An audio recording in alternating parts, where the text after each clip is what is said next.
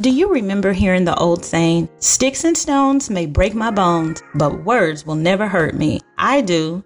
And whoever said that lied. There are trillions of words spoken every day, both good and bad. And the challenge is that none of those words can be taken back. When they're out, they're out. So I believe it's important to make sure that everything that falls out of your mouth is not only intentional, but it's meant for the better.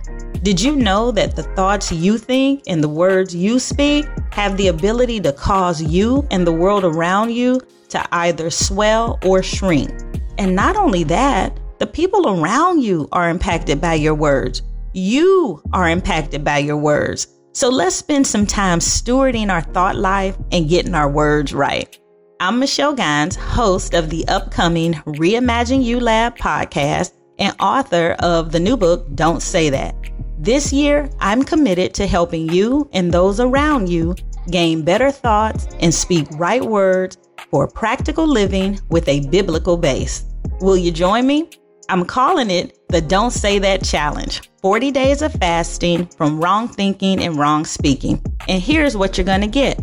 First, I'm going to give you a statement or a phrase that you can completely toss out of your vocabulary.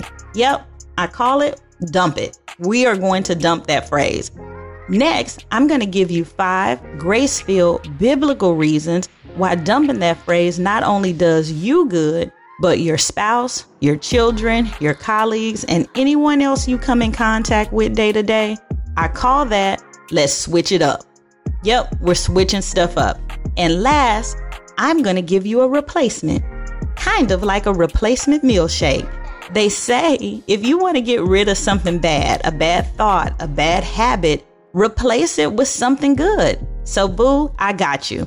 We will cover that in what I call Think This and Say That.